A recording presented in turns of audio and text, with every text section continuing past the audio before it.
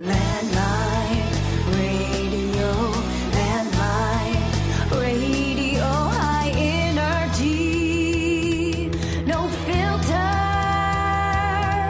Oh yeah. All right, back here, Landmine Radio. We're here with Assembly Member Forrest Dunbar. How's it going? Pretty good. Been trying to get you on here for a while. Have you? I feel like this is the first time you've really requested. I think I really pushed lately. Yeah, I think I asked you, and you were chair of the assembly for a while, and you were pretty busy. I was from April till December of last year, 2018. I was the chair of the assembly. Yeah. I got to give you a big shout out for coming on. I know I've kind of poked you a little bit there in the last few months. So no, thanks. it's fine. I'm happy to be here. I know that Casey Reynolds and I had a podcast a couple years ago, and I sort of miss it sometimes. I really enjoyed talking to him, and yeah, podcast is a great format. You have a lot of control over it. So. You guys did the weekly Midnight Sun for a while. Yeah, exactly. And I miss it, but as you know, podcasts are a lot more work than you'd expect. Like, it's very time consuming. It was for us to like get people scheduled and get things edited, and so I just finally decided I can't do this anymore. Basically, I've got to focus on my assembly duties or whatever. So. What I found is the easiest is to have it with me and one other person. Yeah, and as you can see, it's a pretty basic setup, and then I have somebody edit it. But yeah, when you start to do three or more people, it becomes coordination and all that. It becomes a little more difficult. Yeah, when you're trying to do it every week and have a new person and have new content, and it's just, I don't know. I think people think that podcasts are very easy to make, and they are. I mean, relative to like a radio program or a TV program, they're a lot simpler, which is why people do them. But they're still quite a bit of work. So I admire you for doing this and sticking with it. And people, I always kind of ask people, "Do you want to do the podcast?" And they kind of, especially politicians, well, what are we going to talk about? What are you going to ask me? Well, that was never an issue. I know with Casey and I, you can always fill an hour of content, and then you told me this is going to be 30 minutes. We'll see how long it goes. I keep them to about 30. Some person who's probably going to be listening, I won't say her name, when I first started doing it, she goes 23 to 30 minutes. Yeah, and I go, well, some people do an hour like Joe Rogan, and she's like, well, some people are a lot more interesting than you. I was like, damn, that is savage. That's Joe harsh. Rogan has the best podcast. Do you listen to his ever? I do not. I listen to Bill Simmons. I don't know if you listen to him. I've I heard listen to a lot of sports, like the Ringer Podcast Network. That's most of what I listen to. Joe Rogan does not just audio; he does video. So he has like a interesting studio, and I mean, he had the most listened to podcast in 2018. Oh, really? It just came out with the. He's got like millions and millions. He has fascinating people on there. Sure. Like political people, and then sports people, actors. I mean, all kinds of fascinating. Well, you're stuck with me. I got Forrest Dunbar. So let's talk about you. So you ran against Don Young in 2014. Yes. And you had a really interesting kind of the Run Forrest Run. And I didn't know who you were until I saw that video you launched. Yeah, the parody music video. Yes. And I said, who's that guy? Who's that guy? I was thinking about that today because yesterday there was that pseudo scandal with Alexandria Ocasio-Cortez. Yeah, exactly. AOC. The dancing thing. And it was just such a dumb scandal. I mean, it wasn't a scandal. It was like... It was a video from her in college dancing like the Breakfast Club. Yeah, to Listomania. And she had... I mean, it was a comedy piece that she had done with her friends. It made her look like fun and popular, basically. I think one of the comments was like, yeah, she has friends and can dance. Cool. Yeah, exactly. I don't understand the fascination with her on either side. I mean, either the right seems to be obsessed with her and against her, and the left seems to embrace her as their new like lead, kind of quasi like up and comer. Well, I mean, she is she represents a part of the left that has historically not actually been very well represented in the Democratic Party, which is sort of the, I don't know, try not to use a pejorative term, but kind of the hard left, or what you consider like socialism. I mean, she's basically a socialist. Oh, yeah, no, I mean, she says that, yeah. Right, and that part of the left, it's funny because you hear people like Fox News call Obama a socialist or call the Clintons a socialist, but actually they are, in most other countries, they'd be like a center-left party. And that's sort of the I was just going to say center-left, yeah. Right, and that's sort of the dominant part of the Democratic Party. And so AOC kind of represents a part of the Democratic Party that hasn't been well represented. And I think that's why she has gotten this very, I mean, there's other reasons too, but that's one of the reasons she's so prominent. I just feel like the obsession with her by the right has almost kind of put her up on a new level. It's absolutely project her to like a higher level than she'd normally have. What happened in the last couple of days with this dancing thing has made her both more popular and more famous than she was it's like, even a month ago. It's like the total opposite. So that video, I think, is a total opposite of I don't know if you saw the Elizabeth Warren trying to have a beer video. I did not see it. It was that very awkward. Okay. I mean, she was at a home on a Facebook Live, and she was like, talking with her husband. She's like, "Let me crack a beer," and she's like drinking this beer. Yeah. and it just felt very like awkward and but her, the Cortez, it just shows she's a because she cool didn't, chick. She was in college having a good time. she didn't record that with the idea that it was going to be a political thing. Exactly, at and that's point. why You know it's what I mean? real. It That's just why it's looks real. authentic. Yeah, I will say. I mean, obviously, the parody video that I did was intended to be, a political introduction for a lot of people. But I think, humor and using humor and comedy in politics is really dangerous. Actually, it's not dangerous like, I don't know. It's just really risky because you can look awkward and silly. There's a very fine line. Right, exactly. And so we actually, it's funny. I remember Travis Smith, my old campaign manager, and we filmed this thing. It took us like 2 months because I wrote the lyrics and we got my friend David Velasquez to do the music, and then we filmed it in different locations. It was like a lot of work. We kind of did it on the side. While we were I think doing the most rest. people, I've done stuff as well. A 5-minute video or 4-minute video. Yeah. Most people don't realize that's like hours and hours and hours, Right. and maybe even of time to put together. Right. And so we got it done, and we were going to release it on April Fool's because I was like, it's April Fool's Day. People will be more forgiving if it bombs or whatever. And even then, I remember like my palms sweating and us talking about like, do we really want to do this? Because a lot of people are going to see this, and is it going to backfire on us, basically? Because like you said, it's with Elizabeth Warren, although I didn't see that one, but you've seen lots of examples of this where politicians try to be funny and it backfires on them. And so I was just, I don't know what it was about that video that seemed to connect with people, but we put it out there and we got very little negative feedback. It was a good video. I remember seeing it, and I didn't know that's how I first got to know who you were. Yeah. By the video. Yeah, and but I mean that was 2014. I was in my late 20s, and I was running for an office where I wanted to take a legitimate shot at it, but people knew I was kind of a long shot, and so it's interesting. When I ran for the assembly, I ran in some ways like a more conservative campaign. You know what I mean? I'd say more traditional, probably, right? Yeah, I mean conservative, not in the political sense, but conservative in I ran a fairly normal themes, and I didn't do any parody videos. Knock on doors, send out mail. Yeah, knocked on doors, talked about the issues, went to community councils, because in that race I was sort of, I don't know if I was the heavy favorite, but I think I was expected to win. And when you're expected to win, I think you release less parody music videos. You know what I'm saying? Yeah, no, I mean, I've run, I ran for the Senate, and obviously I think you and I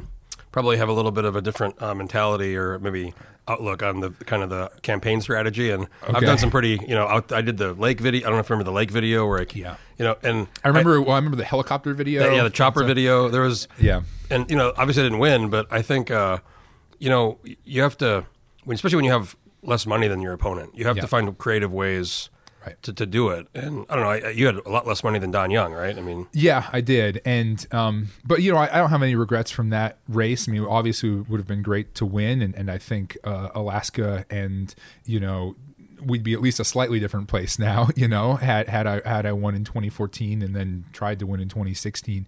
But, ultimately, I have no regrets. It went well, and now I love the work I do on the assembly, and opened a lot of doors. The best part about that race was the Kodiak event with the people still bring it up to me. Actually, I got it brought up to me. I did a podcast with Don Young a month ago or 6 weeks ago, and somebody had listened to it last week. Yeah, and they were like, "Remember the Forrest Dunbar? I killed a guy." This last week, somebody brought that up to me. Yeah. No, I knock on a lot of doors in my district, and every once in a while, people are like, "Oh yeah, you're the guy that Don Young implied he was going to kill at the debate in Kodiak," and so I have to sort of thank Don for that. I mean, he's in some ways he kind of established me in people's minds, and I think his campaign team has gotten. Has realized that, and they're more careful about the debates he takes, and people have said that when his wife's around, he's friendlier and calmer, and I don't know, but anyway. So in the podcast I did with him, I asked him. I said, Congressman, he said a bunch of stuff about. He was talking about back with Nixon and Ford and Reagan. He was telling stories, but I said, over the years you've said a lot of stuff, and some of it's kind of out there. And I go, do you ever kind of, before you say something, kind of think about it, or do you, what, how does that work? And he was like, well, I've got a pretty strict standard. If it's going to offend my wife, I won't say it. But luckily, she gives me a pretty big leash. So I was just laughing about how, the stuff he said and stories. Actually, it's funny. I sometimes think the same way, but it's my mom. I don't have a wife yet, but I think about if I'm going to say something or do something in public, is it something my mom would be embarrassed by? You know what I mean? Yeah. And I think that's a pretty good standard. Now, obviously, I don't know your family. I don't know how your mom felt about the Speedo Gate incident. Yeah, because my dad's pretty conservative. They're in New Mexico, pretty conservative. My mom is. She was just kind of confused by the whole thing. Well, she was just like didn't. Yeah, I saw. Why do you wear that? Yeah, well, there you go. We can. That's a topic for another time. Podcast. Yeah, we can talk about your Speedo incident. 2014, you lost against Don Young. Then you ran for the Assembly. Yeah, you ran. 2016. You had one opponent. Yeah, so Paul Honeman had been in that seat. He decided not to run, and so it was an open seat. And then Tariq Gales, I don't know if you know Tariq. I know Tariq very well. He was the chair of the Dunleavy group. Yep. He actually ran against Don Young, too, that same year, or maybe... Did he? He ran in the primary. Yeah, maybe that's right. But I actually have gotten to know Tariq a little bit during the race and afterwards. Actually, he's a guy I actually have a lot of respect for. I like Tariq a lot. Yeah. Nice guy, smart guy, and so we had a good campaign. I think neither of us went negative on the other, which I think was good, and we both went out and door knocked, and in a lot of ways it was a pretty traditional assembly race. You talk about bread and butter issues. I mean that's if we want to talk about the last 3 years on the assembly, it's things like public safety, it's snow removal, it's parks and trails. The municipality, the municipal government does things that are pretty close to the bone, or close to people's homes. Bread and butter issues. And, I go to, not all the time, but I've been to many assembly meetings, and it's interesting how many votes are like 10-1 or 11-0. Yeah, that aren't really so political. They're kind of more just this needs to happen, and we all agree. Right. I mean, so Mark Begich, he started as East Anchorage Assembly member as well. And I remember talking to him before I won the first time, and he told me, there's nothing partisan about a pothole, which I think is true, that a lot of issues are not partisan issues. And it's also nice on the Assembly, of course, that it's a nonpartisan body. So even though everybody kind of knows who aligns with whom and whatever, but, officially it's nonpartisan. On the ballot, it doesn't show a Yeah, exactly. So you take someone like John Weddleton, for example, who was, I think he was a registered Republican. I could be mistaken about that. But he essentially is an independent. I mean, he thinks for issues himself. He votes. You never quite know which way he's going to vote, and he's taken some conservative votes, and he's taken some progressive and moderate votes. I consider him like a moderate independent, right? Mm-hmm. And it would be very hard for him to run, I think, in a partisan election because he'd be forced to choose. Are you a Democrat or a Republican, right? Because we saw what happened with Jason Grenn, for example, where people kind of get caught and attacked from both sides. And what happened in his case is a little bit different, but maybe what happened to the governor, there's an example where you end up getting a hit from both sides. So, Paul Zeaton's another kind of, it's an interesting one too, but I mean, all these races are sort of sui generis. They're all like sui generis. Anyway, big words. There's that lawyer coming. I should know. Yeah, exactly. They're unique. They're kind of one of a kind. Every race is totally different, and so you never know quite what the causes are. But you can say generally that it's hard for independents to run, and the Assembly I think is a place where it's a little bit easier because you don't have the D or the R next to your name when you run. So after you've been in there, you're coming up for your re-election here in April. So you've been coming up on 3 years. You were chair from, was it April to just this December, right? Yeah. So I was the vice chair for the year before that, with Dick Cheney as the chair, and then I ran and became the chair in April. And I said when I ran that I was going to step down in December so that we could have some other people take leadership roles because Dick Cheney is about to term out. Mm-hmm. L.V. Gray Jackson had already termed out, Pat Flynn had already termed out, Bill Starr had already termed out. There was almost no one. Actually, there was no one except for myself who had been either the chair or the vice chair. And so by stepping down, that gave Felix Rivera is now the vice chair, Eric Croft is the chair, and I assume there'll be some more kind of churn in April and maybe going into next year. So that's what I promised in April I would step down, and then in December I did, and but those 8 months were really, really informative. I mean, it was like drinking from a fire hose. The whole assembly experience is like drinking from a fire hose because I'm sure you've seen the packets. They're crazy thick. You learn about so many issues. Oh, yeah. You read so much every week or every couple weeks, and then being the chair, you're also managing the assembly department, which is the attorney's office, the ombudsman's office, the clerk's office, and then the clerk's office handles elections. And you're actually, I mean, you've got good staff to help you manage, but you're doing things like signing off on leave and helping with promotion decisions or raise decisions, and that management was something that I wasn't totally expecting. To be honest. I think a lot of folks don't realize that there's an assembly meeting every 2 weeks, but but Yeah. there's these committee meetings that are happening all the time, and there's what you're talking about with your. So what's the pay? 26,000 or 28,000 plus. I think we get it's either 4 or 6 for health insurance, and we can take that as cash. So it's not nothing, but it's not enough to live on. It's not something you can do. You have to do something else. Yeah, you have to either be retired or wealthy. Yeah, retired, wealthy, or have another job where that is flexible in some way. And I'm fortunate that I can work as an attorney, and I work part-time for a native corporation as an attorney, and they've been very flexible with me. So I can and I'm also in the National Guard, a few days a month. So I can sort of cobble together a middle-class income with those different things. But it's not unlike the legislature where you have it's 50,000, and that's even worse because it's 50 plus some per diem, but the per diem basically covers your Juno expenses. Yeah. And you're 3 months, really it's 4 months when you consider moving back and forth. Yeah. And then the sessions tend to always go over. So you've got to find something in the interim. It's real difficult to do that for a lot of people. Regular, they say citizen legislature or citizen assembly, but I'm in the belief. Maybe I don't know how you feel, but I'm in the belief that we should pay them a lot more. Yeah, enough to just do it full time. Yeah. And then maybe limit how long you can do it for. Yeah, I don't know if a lot more, but enough to live on at least, and enough to, there's a lot of folks out there that are struggling on less, right? And we know that. But we also know that, if you limit the pay and sort of benefits of folks, then the only folks you're going to get are people who have these independent sources of wealth. You know what I mean? Like, how could, for example, a single working parent serve on the assembly? It would be almost impossible. Very difficult. It would be very difficult, right? And so, but it's a hard political conversation to have. A single parent, or even I have a friend he's married with kids and a good job. Yep. He'd be a great legislator. I've tried to get him to run, and he just laughs at me whenever because his income is very high. Yeah. And he has kids, and he doesn't go to all the. Plus, when you become elected, you know how it is. You get ridiculed or you get made fun of. I've made fun of you a little bit. Stupid parody articles written about you. Yeah, that was speaking of being puzzled about stuff. My girlfriend and her parents were very puzzled by the whole thing that you were doing with the oh my gosh, what is it? The Great Alaska Bush Company. That whole thing. They're like, wait a minute, the scandal is you don't go to the Bush Company. I know. What is he doing here? It was just I don't know, man.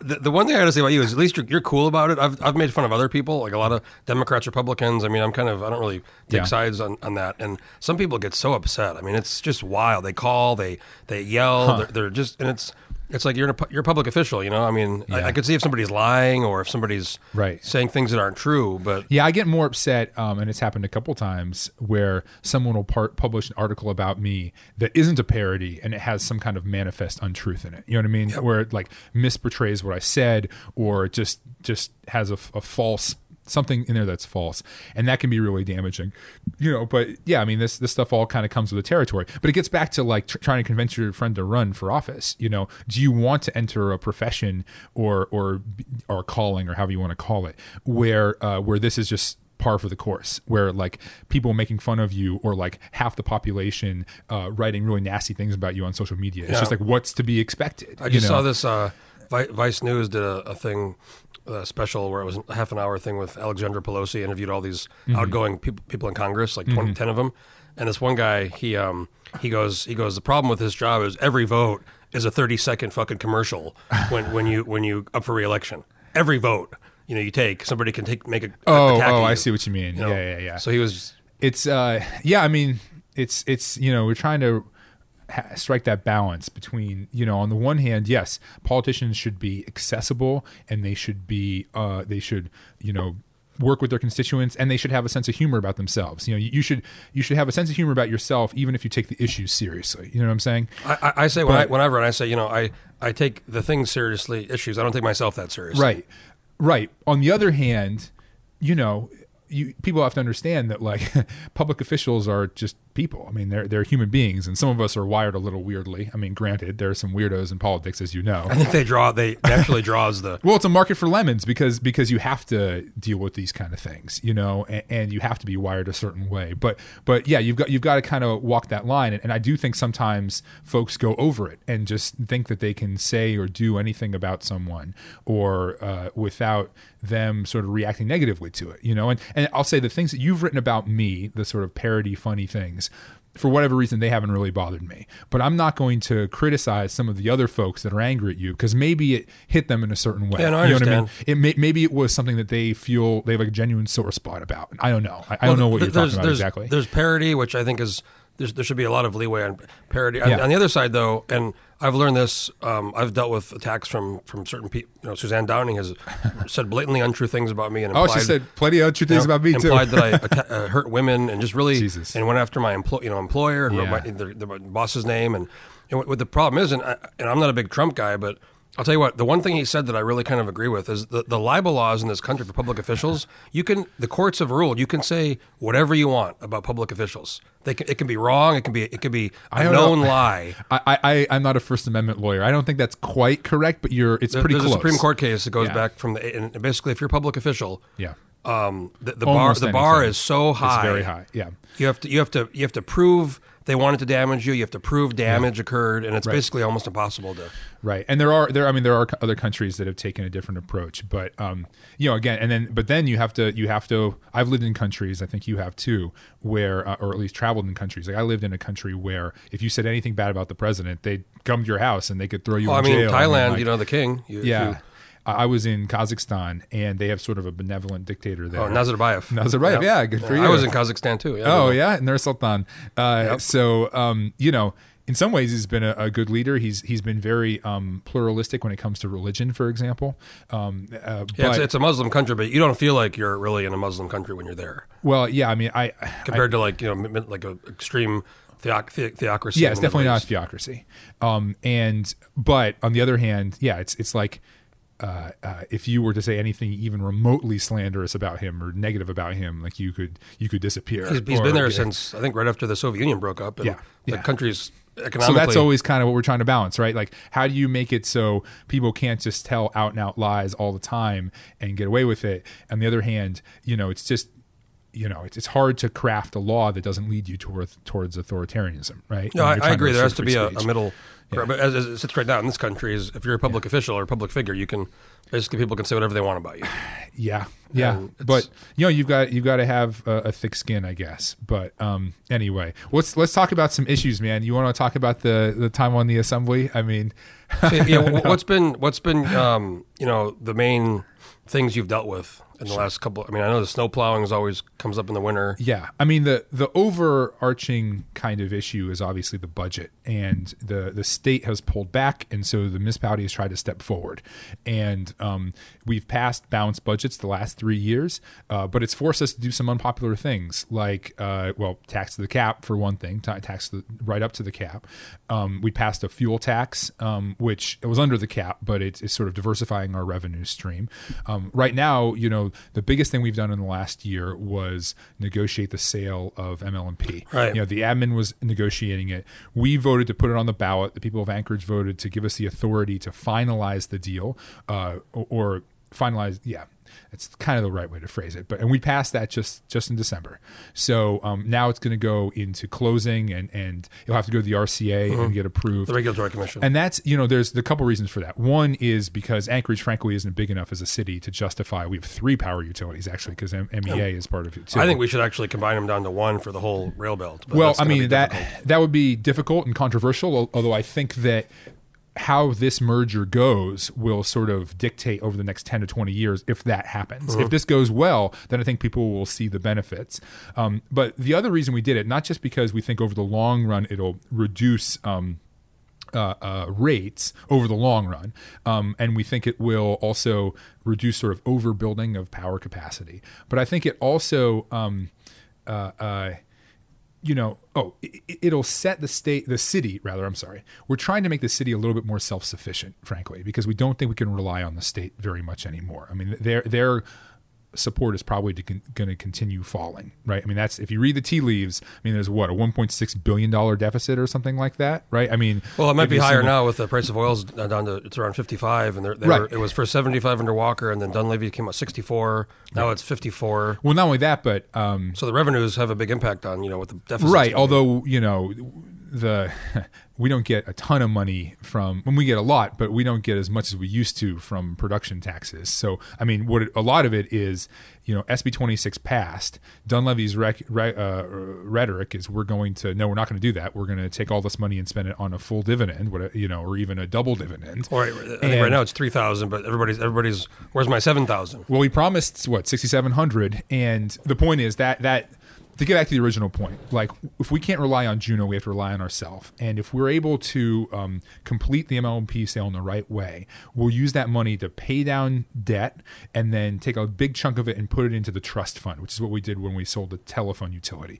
And then that trust fund kicks off some revenue for the city under the tax cap every year. And so that's another way we can kind of insulate ourselves from what's happening at the state. So, big issues, trying to make Anchorage more self-sufficient, trying to maintain a reasonable budget. That's really kind of been the overarching issue. And eventually through attrition, and you'll have less, you'll have, instead of 2 CEOs and 2 management teams and right. Well, that's where a lot of the savings are expected to come for the ratepayers. And then for the city, it's going to be through the sale, the revenue streams from the sale, including the trust fund interest.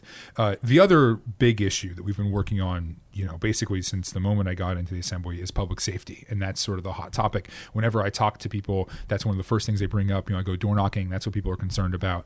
And there aren't a lot of sort of levers the municipality can pull. We don't control a lot of the felony laws, for example. But we have the police force. And so the lever that we have pulled the hardest and the thing that we have invested the most in over the last 3 years is the Anchorage Police Department. And it is significantly larger now than when Mayor Berkowitz got in 2015, and even when I got in 2016. The Anchorage Police Department and now has more sworn officers than the state troopers. And we've, with those additional officers, and now we've also done other things to invest in the police department. Like we purchased a new headquarters downtown so we can use the old headquarters for evidence storage after we remodel it. We put some more non-sworn employees in there as well. We're trying to support them with new equipment. We're really investing in the police department, and that has allowed us to do things like create the investigative support unit. I say we, it's really the police department, obviously. And they go out and track down people with felony arrest warrants. We have the CAP team, which has been expanded, the community patrol, the community action policing. I'm trying to think what the A stands for, but the community policing model. And they're doing drug interdiction now as well, like street level buys. We have more foot patrols. We're able to free up people to do more investigations on things like property crime. I mean, that has really been what the city has been investing in. I know this would be a whole probably separate podcast, but yeah. I guess just in a minute or two, what do you attribute? I moved here in 2004. Yep. So you're from here, Alaska. You're born and raised here. Actually, I have to correct people. My family was living here, and my mom was pregnant with me, but they actually flew down to Oakland to have me because my grandma was a nurse in a hospital there. So I can't say I was born here. I was conceived here, and I was raised here from like 4 weeks old. Yeah. So you've been here your whole life. I've I moved here in 2004 to Anchorage, and it seems like the last couple, even when I come here, we're in this K1R studio downtown on 4th Avenue. Yeah. And it just seems like over the last couple of years, I walk out here sometimes after the show and there's this guy screaming and attacking a woman. Yeah. He had a bat, and I just see, it just seems like it's gotten bad. Yeah. And I know it has, but what do you think is causing that? People have all these different ideas about it. Yeah. I think, crime is one of those things that has a lot of causes. There's no, this is obvious, but there's no single cause for crime. If there was, we would try and solve it, right? It's complicated issues. I'll say I do ride-alongs with the APD. I've done a number of them. I've done a few. It's right, and the thing that strikes me is how much domestic violence there is. That is a plague in this city and in this state, and it has been for a long time. But you just go from domestic violence call to domestic violence call, depending on the shift you're riding with. I did a Friday night, and half the calls were that. Yeah, and a lot of them are alcohol related as well. I don't know if that was your experience. I had one that was a guy who was on meth that was going nuts in a gas station. You get that kind of stuff too. But so I think it's a combination of factors. One, when an economy turns down, typically crime starts to turn up, unfortunately. Two, I think there were some decisions made by policymakers that were mistaken, both in staffing and in some of our laws as well. I attribute it more to staffing, to be honest, of a lack of prosecutors, a lack of troopers, a lack of police before we started making this real investment, a lack of court time. The things that really get the process moving. And then on top of that, you've got some national trends like the opioid crisis. I mean, everybody knows, and now meth is making a big comeback too, and that's driving a lot of the crime. So it's interesting though. The per capita violent crime numbers were higher in the 1990s, and in the 1980s when we didn't even keep good track of like domestic violence, for example. There was a lot of violent crime in Anchorage. We've been a violent and traumatized in a lot of ways, like historical trauma, city and state for a long time, and I hope that we can work past that, but it's definitely not going to be easy. And it's like, it's like the number one thing that we try to work on. And there is no simple solution. I will say this, I am sort of skeptical of the way the war on drugs has been fought for the last 40 years. I mean, can you think of another policy where we've spent this much money and this much time, and what are the results been? Like you just said, like, is it better now than it was 30 years ago? I mean, like appreciably better? Are there appreciably less addicts or fewer addicts now? Does it feel that way? Even Bill Clinton has said they made a mistake, and Newt Gingrich, all of them, the way in they the did the 90s, war on drugs. three strikes, and and we've. It's funny how they just passed something in Congress that they reforming the criminal justice reform bill. Yeah. And they're really maybe starting to deal with it. But for years and years, everybody's kind of admitted what we're doing is wrong. Right. But they don't change anything. Right. We lock all these people, millions of people. We lock up, the highest rate in the world. Yeah. And look, it maybe that would be justified. I don't think it would be. Maybe that would be justified if we saw good results from it. But it doesn't seem like it's working, right? So I mean, look, like I say, we're beefing up the police department. We are doing interdiction efforts like Operation Midnight Sun and things to stop retail theft. I mean, the APD is doing that kind of stuff, and I want to give them the resources to do it. But at the same time, like the overall society, starting with the federal government, they've got to start realizing this is a public health crisis. Like addiction is a public health crisis. You know what I mean? You can't declare war on addiction. It doesn't work. Do you treat it medically or criminally? I think medically is the way to treat it. Well, so you treat the criminals, the ones who are, the high level dealers, anyone who engages in any violent behavior. I'm talking about possession or just use. Right. With those folks, you are with the former. Absolutely, it's a criminal matter, but we're not going to get anywhere unless you also have that other component, right? And I think the biggest critique of SB 91, for example, is we didn't make that initial investment. We didn't have the capacity already stood up to actually take those folks and put them in good treatment, right? And that it's going to have to be both. It's going to have to be investment in police and other community safety activities that protect people and stop property crime and that kind of thing. But at the same time, we need to be investing in drug and alcohol treatment and things that reduce, people are self-medicating. People they have trauma in their life, or they just get hooked. How many veterans got hooked on painkillers after the wars? You know what I'm saying? And like untold number. Yeah. And how do we deal with that? You have to have something. You have to have drug and alcohol treatment to try to get those people off. Now, to get those people off of drugs. Sorry, Jesus. There's the yeah. Get the people off of drugs. There's a soundbite. Yeah, thank you. No, so. And I get it. People are like, well, it's personal responsibility. Nobody will change until they make that decision in their head. I do agree with that. Well, I think some people make the decision, but then they go to get help and there's nowhere to get help. That's what I was going to say. Like, there are people who say, okay, I'm ready now. I'm ready to get clean. I've made that decision in my head, but I don't feel I can do this alone. And we have relatively few places for them to go. CITC is doing great work. Aquila House is doing great work. The state supports a variety of other programs, but it's not really equivalent to the size, the magnitude of the challenge that we have. You know what I mean? I mean, you said you moved here in 2004. Yeah. Where you grew up in Arizona? New Mexico. Right? New Mexico. I mean, so I grew up in rural Alaska, and there's a lot of drug and alcohol abuse. You see it from a young age. You know what I mean? I imagine it's the same way in New Mexico. Oh yeah, no, sure. And it's just, I don't know. It's just sort of pervasive. Look, again, I'm not like a war on drugs like hardcore warrior, because I don't think it's been proven to be effective. But from a relatively young age, I could look around and be like, that person's an alcoholic. Like I wish there was some way to get that person help. You know what I mean?